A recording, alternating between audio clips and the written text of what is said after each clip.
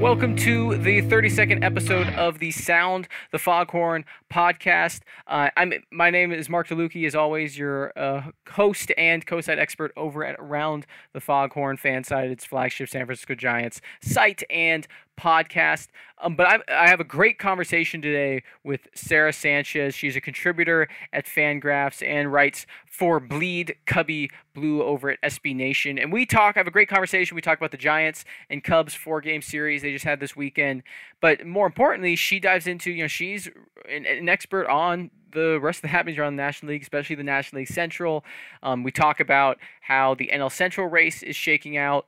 And most importantly for Giants fans, how that could interrupt or how that could play a role in the National League wildcard race if the Giants are displaced from the top of the National League. We also get into things to expect from the big league season, what things she's most excited to watch going forward, and we even get a little into Javi Baez, who might not be immediately relevant to Giants fans right now, but is likely going to be a part of that upcoming free agent class this winter that the Giants are expected to be highly involved in. But first, I want to talk about news that just came out from our friend. Actually, he was just on the podcast last week. A colleague at Fanside at MLB Insider, Robert Murray, just reported that the Giants plan to promote left-handed pitching prospect Sam Long to make his big league debut on Wednesday against the Texas Rangers. Long is a fantastic story. Actually was a Bay Area native, grows up in Carmichael, California, goes to Sacramento State, ends up drafted with the Tampa Bay Rays, is quite effective, but cut because Tampa Rays are a cheap organization that probably cut minor league players they shouldn't. He ends up considering retiring, steps away from the game, takes some classes to become a EMS paramedic, but then decides to give it one more shot. The pandemic hits. The Giants sign him as a minor league free agent. He comes into spring training. He starts hitting 97 miles per hour. In my preseason prospect rankings, I ranked him the 11th prospect in the 11th best prospect in the system, and I was nervous about that because we only really had 2 weeks on him, but he was showing 3 above average to plus pitches with that fastball, a really good feel for a changeup, and a really nice breaking ball, that curveball. And so far in the minor league season, it's borne out the best of what we saw in spring training. At Richmond, he strikes out. At Double-A Richmond, start the year, he makes 4 starts, strikes out 22 in 15 innings, walks 4, has a 3.6 ERA. Then when he gets promoted to Sacramento, the Triple-A affiliate of the Giants, 2 appearances absolutely dominant, 7 2/3 innings, only 1 hit, 1 walk, 15 strikeouts. There is the caveat that the Giants have limited him to 55 to 60 pitches thus far this season, so don't expect him to work into the 7th inning, even the 6th inning. He's probably going to go about 3 to 5 innings, and the Giants are hoping he has the stuff to rack up strikeouts and limit opponents' runs, and they'll probably essentially play these games like pseudo bullpen games. We'll see if they start extending him at some point. I think he has the potential to be a legitimate mid-rotation starter. But for now, he's probably going to play. He's slotting in for Scott Kazmir, who was designated for assignment by the team last week. That's exactly the kind of role you should expect to see him play. Going to be an exciting arm to watch this week in Texas and potentially going forward. But without further ado, here's my conversation with Sarah again. Fantastic listen, as always. And remember, make sure to leave that 5-star review. And if you do, include a question in your comment, and I will make sure to answer it alongside a guest in a future episode. Welcome back to another episode of the Sound the Foghorn podcast, Fansided's official San Francisco Giants podcast, of course, the official pod of Around the Foghorn. I am your host, Mark DeLucchi, as always. This is our 32nd episode, and I am very excited to have a special guest on today, Sarah Sanchez, over from Bleed Cubby Blue. She's also the co-host of the Cup of Cubby Blue podcast over there as part of the SB Nation network. Sarah, how are you doing today? I'm great, Mark. Thanks for having me.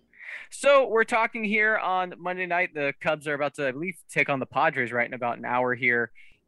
This will obviously get uploaded on Tuesday morning, but we're coming off the heels of a 4-game series. The Giants take 3 out of 4 from the Cubs, drop the final game on Sunday 4-3. And I was curious. I wanted to have someone like you on because you're someone who follows baseball incredibly closely. I didn't mention in the intro, you also contribute for Fangraphs and, keep tabs around the league beyond the NL Central and the Cubs.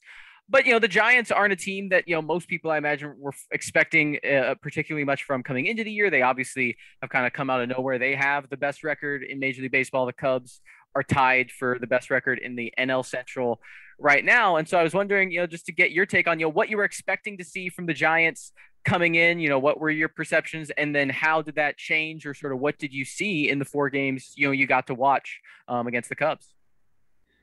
Well, if we're talking about my expectations for the Giants, I think we really need to differentiate my expectations coming into this series versus my expectations coming into the season, right? So I will fully admit that I was one of the many people that thought the NL West was a 2-team race between the Padres and the Dodgers. If you look at the Giants, there's that it was hard to predict that Brandon Crawford and Evan Longoria and Buster Posey were all going to return to shades of their 2015 selves. Yes. And start getting people believing again. But it does seem like that is exactly what they have done. I did know coming in to the series that the Giants were a legit team and that the Cubs needed to be on top of their stuff. There was a lot of concern in Cubs circles just because we have not performed particularly well as a team. I should say the Cubs have not performed particularly well as a team. It's been a long day. All good. Been on back-to-back calls all day. The Cubs have not performed particularly well as a team on West Coast road trips in the regular season. And this one's coming on the back of quite a few games in a row. So I wasn't surprised to see them a little bit sluggish, not a ton of energy in those first few games. I was really glad that they were able to hang on to that series finale and avoid the sweep.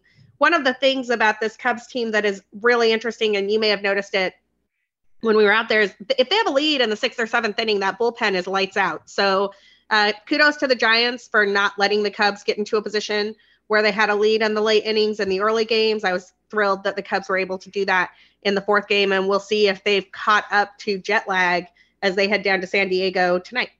Yeah, no, I that was one thing. The Giants lineup is very much built to wear opponents down, right? Obviously, you mentioned Posey, Crawford, and Longoria. Although the Giants did just lose Longoria for a few weeks here, and we'll see how that plays out. But the Giants collision. Yeah, that was a wild play. I've never seen anything like it. Collision like that too. Yeah, it was very peculiar. Thankfully Crawford's okay, but obviously Longoria's out for at least a month and probably more than that.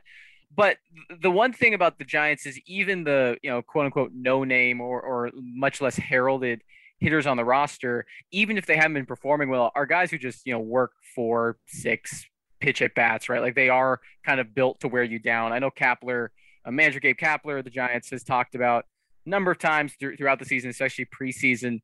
And, again, Kapler is kind of the master of making a press conference more complicated, I think, than it needs to be, with a lot of lingo that's unnecessary. So he likes in this case, he took a football metaphor and he said the Giants want to win time of possession this year in terms of wearing pitchers down. And again, I understand what he's saying. I just feel like you could have just said we want to see more pitches. But anyway, but that is something that's apparently Mike Tauchman, who the Giants acquired not last season, but earlier this season, hasn't necessarily hit particularly well, but he's consistently seeing 25, 30 pitches in throughout these games. I think that's part of what enabled the Giants to kind of wear down Cubs pitchers or take advantage, where you're hoping to get to kind of the fringes of a bullpen, even if a starter is effective, and you hope that you can wear down a starter enough that maybe that second or third time through the order you can break through, even if they have a pretty good repertoire that day. But that was one thing the Giants do lack, is that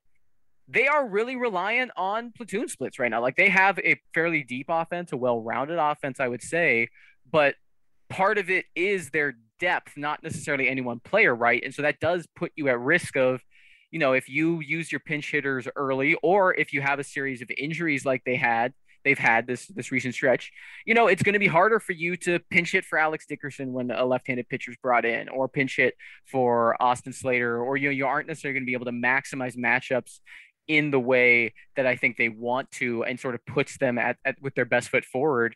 And the Cubs bullpen, I was surprised. They have, Kimbrel's obviously the big name, But it's a lot of other names that, aren't, you've seen around kind of in, bullpen journeyman speak, right? Who've, obviously been big league pitchers, but not necessarily you fear. And, it's kind of one of those things as a Giants fan, not being as familiar. I'm like, okay, expect the Giants to break through here. And it was pretty consistently that bullpen held up throughout the series, even in the losses. That was impressive to me, especially in contrast to the Giants bullpen that has been very, very shaky thus far in the season. Yeah, the Cubs bullpen has been sort of a revelation this season. I feel like there's not a lot of big names in that bullpen. I think Chafin after Kimbrel is probably the closest one. And unless you were following the Diamondbacks particularly closely, I don't think that he was really on your radar. A lot of them are guys who the Cubs either drafted or got early in their development and developed through their pitch lab, which frankly, we've been waiting to see developments from the pitch lab for a while now, and it's incredible to see what they've been able to put together with this bullpen. It's also had really a sort of next man up quality to it. Like a lot of teams this season, the Cubs are dealing with a ton of injuries. They're just getting some of their players back. I think Jason Hayward was activated during the Giants series. Jake Marisnick is coming off the injured list tonight, and I believe he is starting against the Padres. But, they've had injuries in the bullpen too. Alec Mills, who threw a no-hitter last year, he's on the injured list. Rowan Wick, who was sort of the next in line closer last year, has not been pitching since last September when he suffered an oblique injury. And so it's been cool to see some of these guys just really step up, right? Like Ryan Tepera totally stepping up. Dan Winkler totally stepping up. And maybe my favorite story of the entire baseball season, Tommy Nance, who the Cubs found a couple of years ago in indie ball and got into their system, and he has been nails. He has been an absolute contributor to that Cubs bullpen. The stuff plays, it is filthy. And, this bullpen set a franchise record for the most innings without an earned run earlier in May. And I feel like they're just going to continue doing that for right now. It's been a hot minute since I wasn't worried about the Cubs bullpen. It's a nice feeling. Yeah, and there are going to be many Giants fans listening to this podcast that are kind of clenching their fists in disgust at the idea of someone else having a bullpen to have some confidence in as the Giants again. That has not been the case this year in San Francisco. But I did want to have you on too, not just to talk about the Giants, but also to kind of give a look at, how do you see kind of the NL Central coming together? Obviously, I know that the Cardinals got off to a really hot start. They faded a bit. Now it is the Cubs and Brewers tied atop the division. Cardinals obviously still right there. Reds, I think, hovering around 500, and the Pirates about where people, I think, would expect the Pirates to be in the standings. But, how do you see kind of this NL Central race shaking out? This has kind of been a, maybe mediocre is too harsh a word, but a kind of, I feel like kind of a division last few years that has kind of meshed to middle, right? Like there hasn't been, obviously you go back a few years and the Cubs are clearly the best team. The Brewers are a great team. But then kind of recently, it seems like there's been this regression across the division outside of Pittsburgh that's remained at the bottom, toward kind of this middle tier of teams. Is that kind of how it seems like it's shaking out this year? Or do you think the Cubs and maybe, Brewers or Cardinals, are they separating themselves? And, what do you see as kind of the avenues for these teams to the postseason? Well, let me start with the last couple of years. I mean, I think that there's been a lot of parity in this division, but I think that last offseason, I believe we talked about this before, was really characterized by, and I'm going to bracket the Colorado Rockies giving the Cardinals Nolan Arenado plus some money, because that trade still blows my mind. But a lot of the teams in this division really sat pat in the offseason. I mean, the Cubs added Jack Peterson and Jake Marisnick and turned Yu Darvish and Victor Caratini into Zach Davies and some teenagers. And that's not the move of a team that looks like it's trying to get better and win another World Series. Yet the Cubs also have this core of players who are foundationally so solid, right? There are not many lineups that can come at you the same way Rizzo and Bryant and Javi and Wilson can come at you. And when you add in like a Jock Peterson or an Ian Happ when they're hitting Nico Horner, who was so good before he hit the injured list, this Cubs team really does have a ton of talent when it's all clicking. And it has all been clicking lately, particularly on the north side of Chicago when they are playing at home. So I don't think Giants fans really saw the Cubs team that has been sort of dominating. But what they did see is a glimpse of something that has really helped the Cubs, which is this sort of next man up mentality, right? Patrick Wisdom comes up, gets called up to fill in because David Bodie separates his shoulder and is just hitting bombs. He has 7 home runs in 8 games. Like, what even is that? Sergio Alcantara, who is not the story because Patrick Wisdom is the story, has 2 triples in 4 games, right?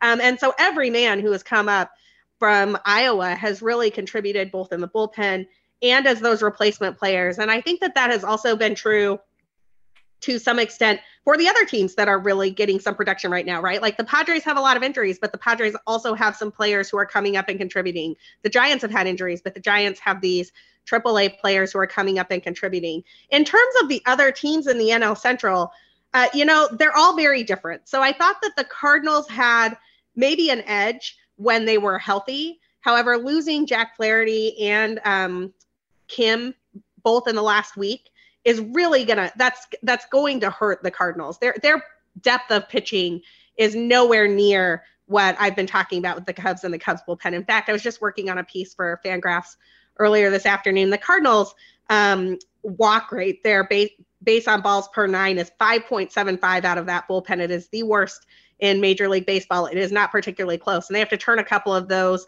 mid-long relievers into starters now, which cannot be a good sign for the St. Louis Cardinals. The Brewers have all of the pitching in the land. I mean, Woodruff and Burns and Peralta are just absolutely dominant. They've still got Josh Hader and Devin Williams in the back of that bullpen, but they also don't hit very well.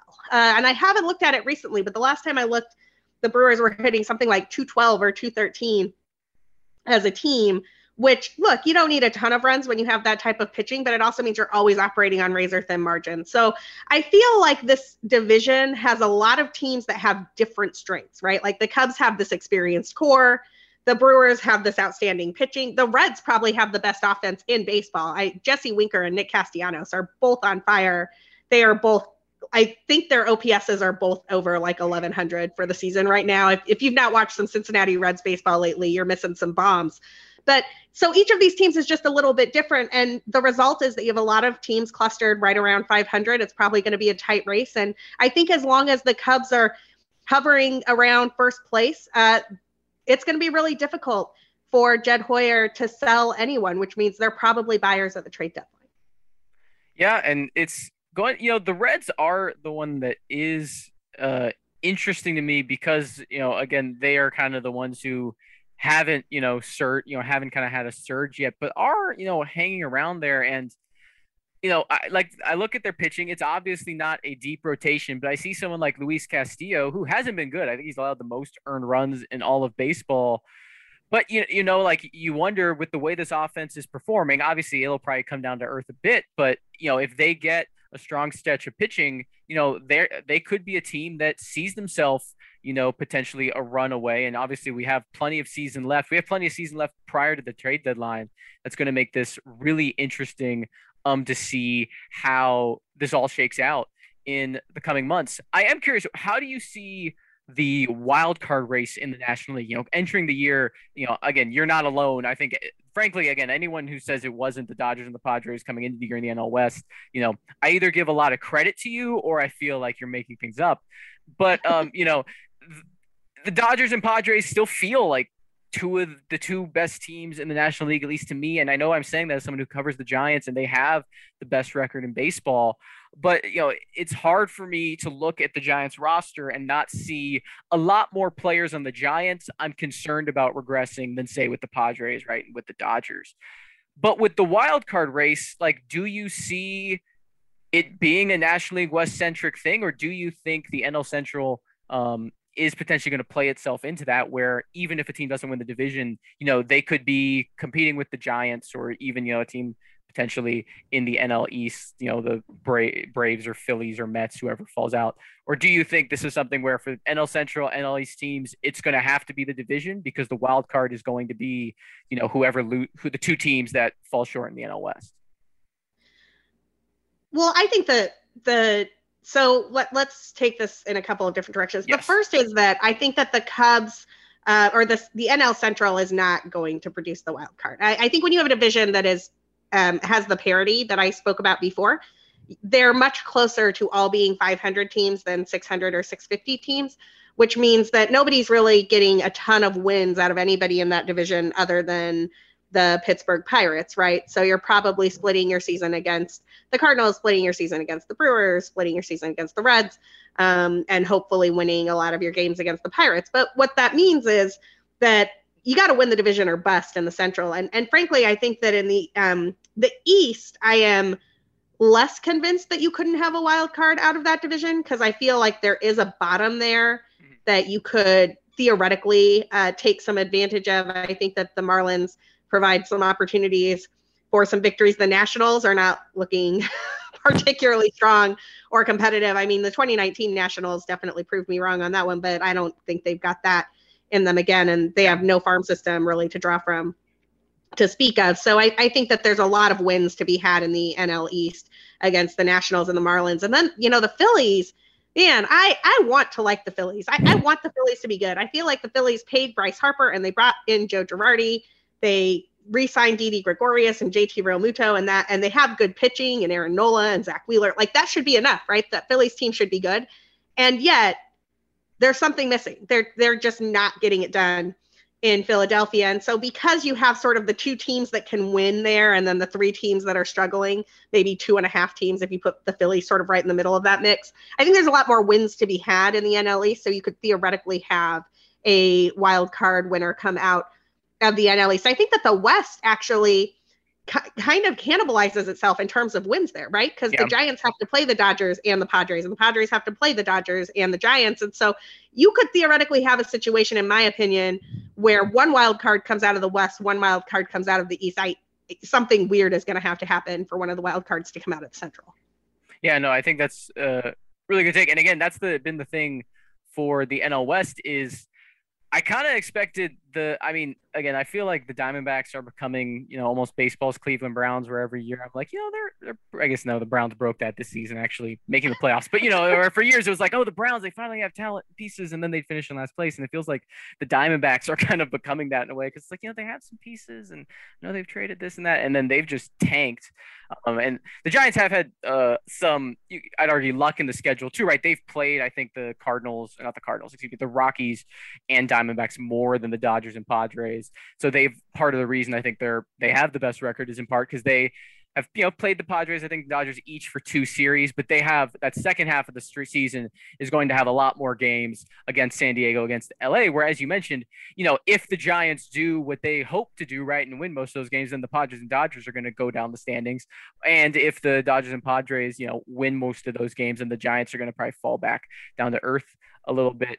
And, as we sort of move into the summer, I guess, kind of wrapping things up here, what are you most excited for? I mean, obviously, you're following the Cubs, so, something comes up, but, what are you kind of most interested to see how the things play out into the summer, leading up into the trade deadline, potentially where, again, I feel like the one thing that is going to be interesting this deadline too is obviously team control is always a huge factor in moves at the deadline, right? Teams are much less willing to make trades for someone if they have, arbitration or under contract beyond the season.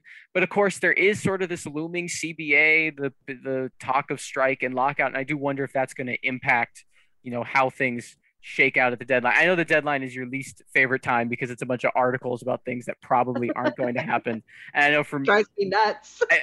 It really, honestly, for me, it is based on my mood. Some days I wake up and I'm like, I want to write 2,000 words about something that I know I'm never going to have to be accountable for, because I can just write about, this prospect and this prospect, and it's very fun to think about. And then other days it's like, I have to write however many words about something that is probably not going to happen and not going to matter. But anyway, aside from all the writer shenanigans, what are you kind of most intrigued by to see, into the summer and beyond into the season?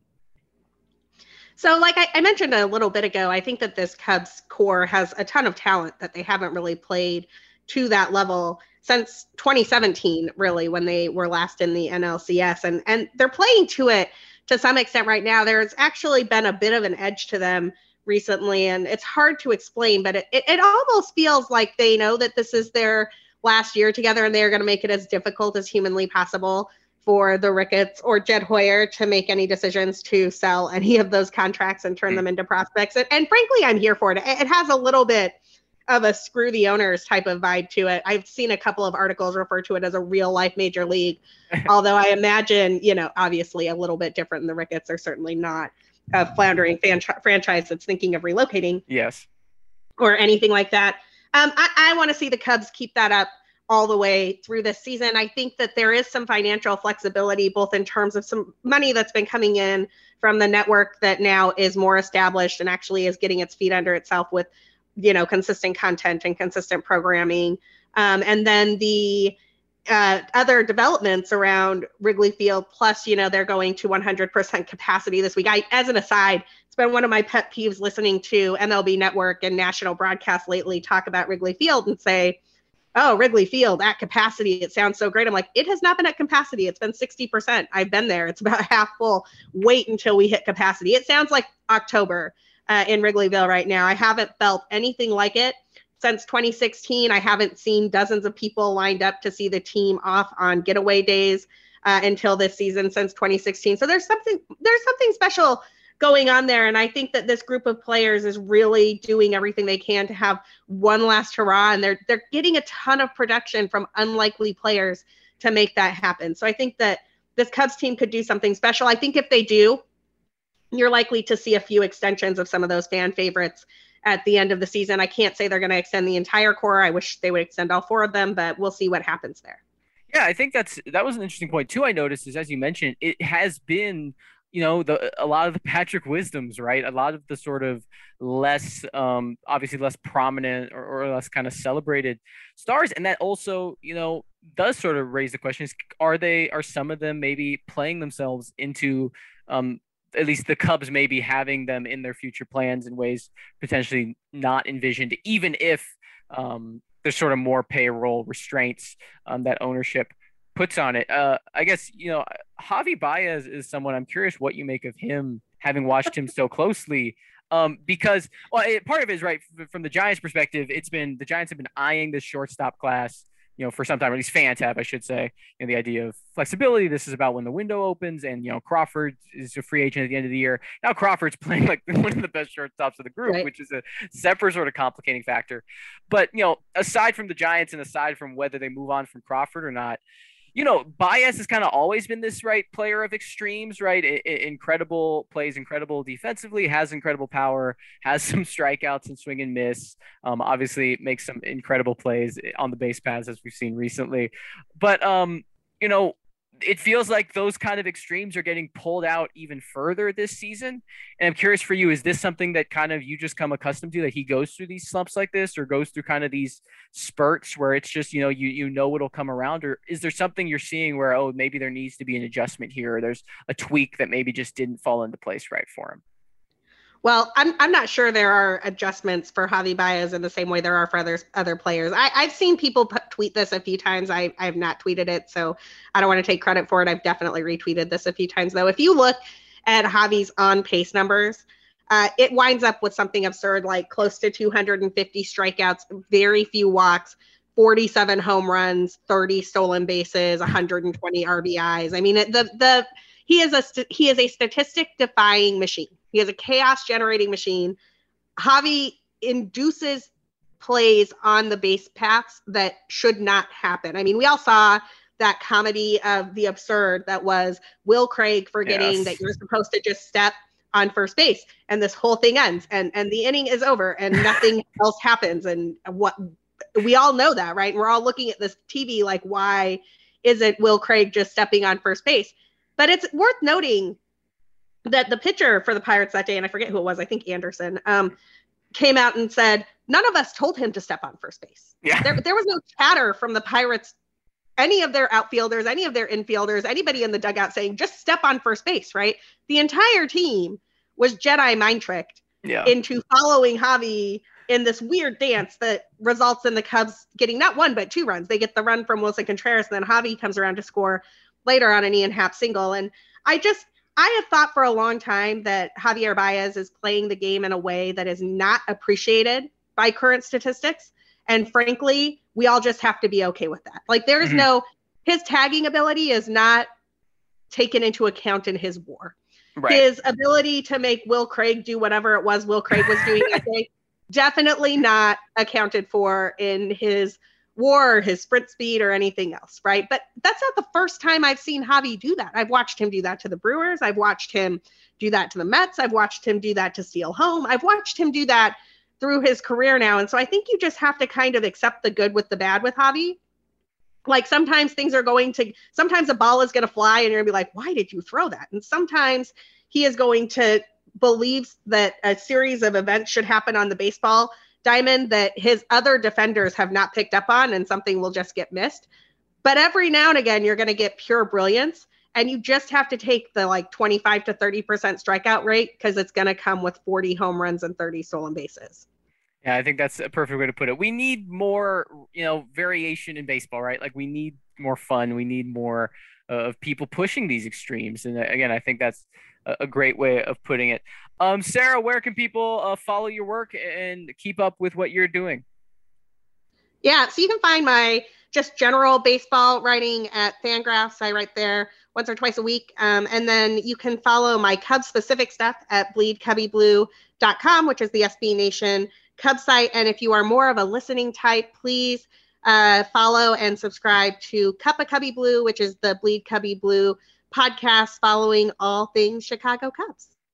Thank you for taking the time. I know it's been a busy day for you, but I really appreciate having you on here today. And thank you to all of you for listening. This has been the 32nd episode of Sound the Foghorn. As always, I'm your host, Mark DeLucchi. You can follow me on Twitter at MadDeLucchi. That is MadDeLucchi. You can also stay up to date with all the latest Giants news and rumors over at AroundTheFoghorn.com, FanSided's official San Francisco Giants flagship site. Thank you very much. And until next time, as always, stay safe and have a wonderful week.